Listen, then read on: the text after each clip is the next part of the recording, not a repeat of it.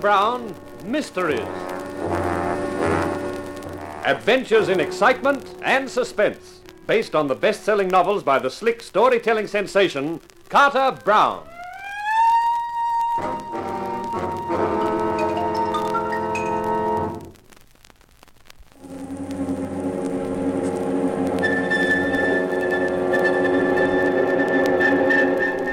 Have you ever felt an ice-tipped finger hit the base of your spine and slide all the way out to the back of your skull? That was how I felt when the 3 shots and the scream shattered the silence. In the insurance racket, they consider Mark Hunt a strong character. In the Goldbright house, I considered Mark Hunt a scared kid. Mark Hunt wasn't arguing with me. How could he? He's me. When John Cross grabbed my arm and yelled frantically that it was Lila who'd screamed, my heart was in my mouth, but my gun was in my hand. Cross and I ran for Lila's room. Lila, she's not moving. Don't go off half-cocked, Cross. Let's take a look. What has happened? I heard shots. And the scream! It sounded like Lila! Come on, quickly. The door's open. Hunt, is Lila... It's okay. She's still breathing. She's only fainted. Fainted? Then she has not been killed? Oh, thank heaven. But the shots.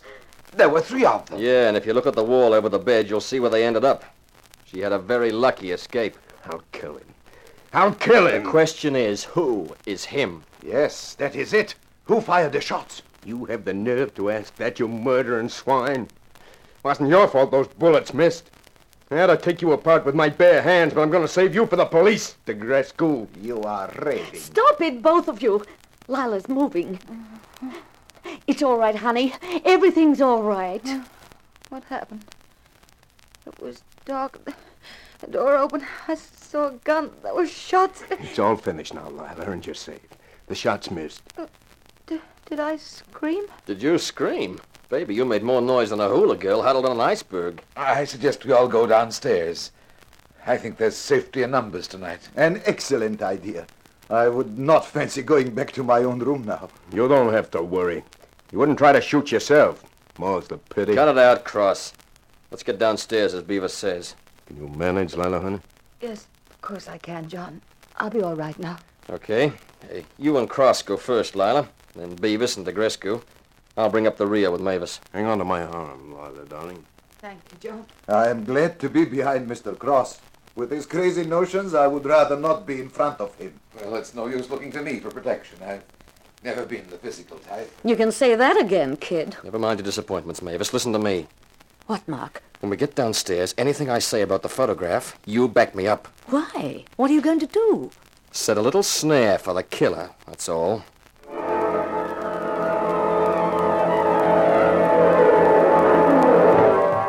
When we filed into the living room, someone realized it was breakfast time. What with the death of Clem Goldbright the night before, the hullabaloo with the police, the hours had been turned upside down. It was after everyone had eaten that I decided to try my idea. Ladies and gentlemen, I've got something to say. This situation can't go on any longer. I had intended keeping quiet until the police return sometime tomorrow morning. But that's impossible now. What are you talking about, Hunt? Keep quiet about what? Simply this. The identity of the murderer. You know who it is? Yes, I know who the murderer is. Who is it, then? You may remember after Henry Goldbright's death, Mavis mentioned a photograph. I believe she spoke of it vaguely to everyone. I'm sorry, Mavis, I have to tell this story. Yes, Mark, of course. Mavis was on the jetty when Henry was killed, and she had her camera with her. She saw a figure on the balcony, but the distance was too great for her to recognize who it was. But being a keen amateur photographer, she automatically raised her camera and got a shot. Of the murderer? She was desperate for money, both she and Roger. So Mavis thought the murderer would pay heavily for the photograph. She didn't care whether Henry's death was ever revealed as murder or not. She had no love for Henry, as long as she obtained enough money to keep their business solvent. But I don't understand. Why did Mavis mention the photograph to everyone? Why not only to the murderer? Because, like a lot of women amateur photographers, Mavis can take a picture, but she can't develop and print the film. So all she had was the exposed film. She didn't know who the murderer was. Then Mavis turned the film over to me. I can develop a film and print it. And once the film was developed, the murderer was known. Who is it? I think it better for everyone's sake if I don't tell you that. That must wait until Lieutenant Wilder and his men return in the morning. In the meantime, I'm going to my room. I shall stay there until the police arrive. I just want to add that I have a gun and I have no intention of sleeping. That's all.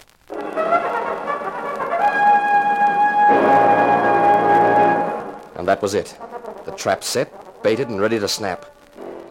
I didn't really feel as confident as I sounded, but there's one thing I've always believed. If you're going to bluff, you might as well make it good. I left them looking amazed and wondering and went upstairs to my room. I checked my .32. This was no time to have a gun that was empty or was likely to jam. And then I settled down for the long wait. And a long wait it turned out to be.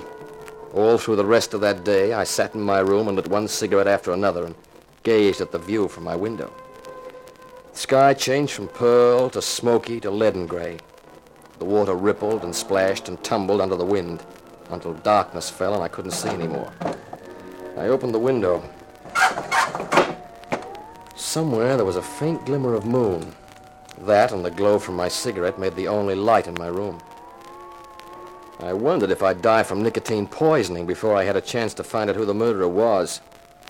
The strain was stinging at my nerves. Against the sound of the wind, I heard the murmur of voices as the occupants of World's End went to their rooms to bed. All except one of them, I thought. And he or she would be waiting, as I was, till the house was completely still.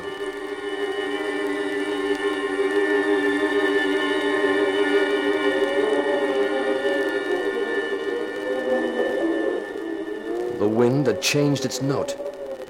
I looked at my watch in the darkness. Its luminous hands pointed to 1:30 a.m. My eyes felt as though 2-pound lead weights were hanging from their lids. I'd had no sleep for about 36 hours, and it was as much as I could do to keep them open. And then, from behind me, from the window which I'd left open, I heard a small sound. Someone was coming in. Don't try anything foolish, like grabbing for your gun. I'll pull the trigger before you can hope to get it. Okay. The film, the negative, where is it? This is strictly for laughs. It doesn't exist. Don't stall. Where is it? I told you it never existed. Sure, Mavis was there and she had a camera, but she never took the picture. You're lying. It was a bait and you swallowed it. If it doesn't exist, then that's all I want to know. That puts me right in the clear. Dispense with you and no one can pin it on me. You certainly put on a good act. A dumb college boy who never grew up. Grief and outrage when poor Lila was nearly killed. Only you never intended to hit her with those bullets, did you, Cross? You just wanted to make it look as black as possible for Degrescu. Of course.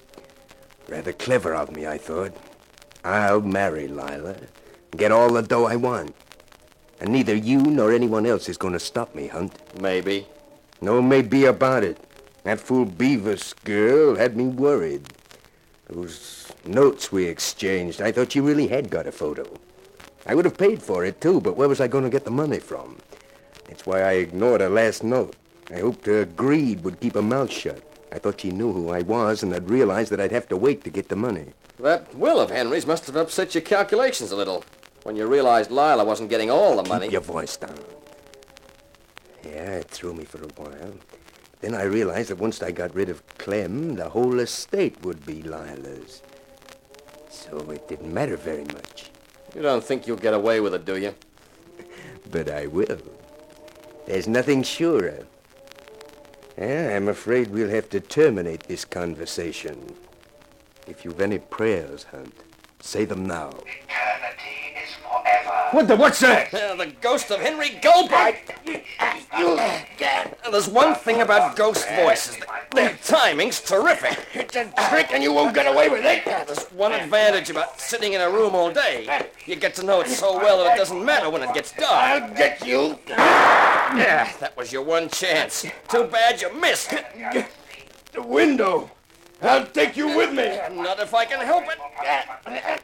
You go to eternity. That's right.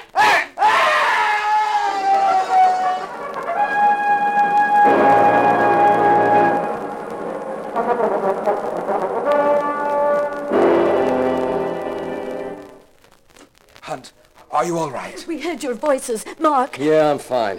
Yeah, it was nice work, Roger. You timed it beautifully. I didn't know what to do for the best. We weren't asleep. That is, I would have been, but Mavis kept me awake. When we knew the murderer was there, she thought of the ghost voice trick. Well, it worked like a charm. In fact, I hate to think where I'd be without it. In eternity, probably. Oh, I don't know what I'm laughing for. And believe me, I wasn't laughing at the time. There's nothing funny about fighting for your life in the dark with a killer. Mark, what's been going on? Mavis, Roger, what... Calm down, Lila. It's all over. The guy who murdered your husband and your brother-in-law is down taking a drink. A drink? Yeah, in about 15 fathoms of water. That scream Was Mr. John Cross diving out the window. He was the murderer. John? Mm-hmm. I can't believe it. I'll never trust another man as long as I live. Who wants to be trusted? I got different ideas. Like what? Like a trip back to New York, preferably with a detour through Mexico. Alone? Not exactly. I was thinking of asking a certain widow along for company. I'm just wondering what she'd say. I know what you'd say. The widow is willing.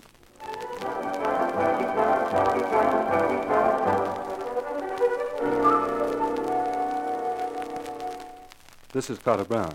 I guess being an insurance investigator has its compensations. For Mark Hunt, anyway. And what a compensation. A beautiful blonde, and with money. There's a blonde in my next book, too, a story called Meet a Body, but it's not the blondes. It belongs to a little guy named Jacob Finney, and the character who meets it is my hero, Sebastian Shaw, a private detective. So this is Carter Brown saying, so long for now. Be seeing you.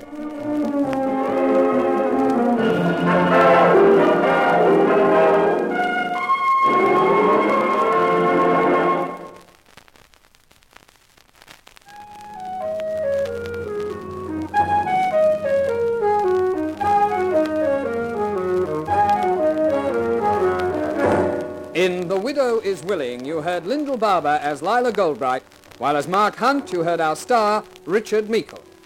The Carter Brown Mystery Theatre, based on the best-selling novels by Carter Brown, is dramatized and directed by Maurice Travers for Grace Gibson Radio Productions.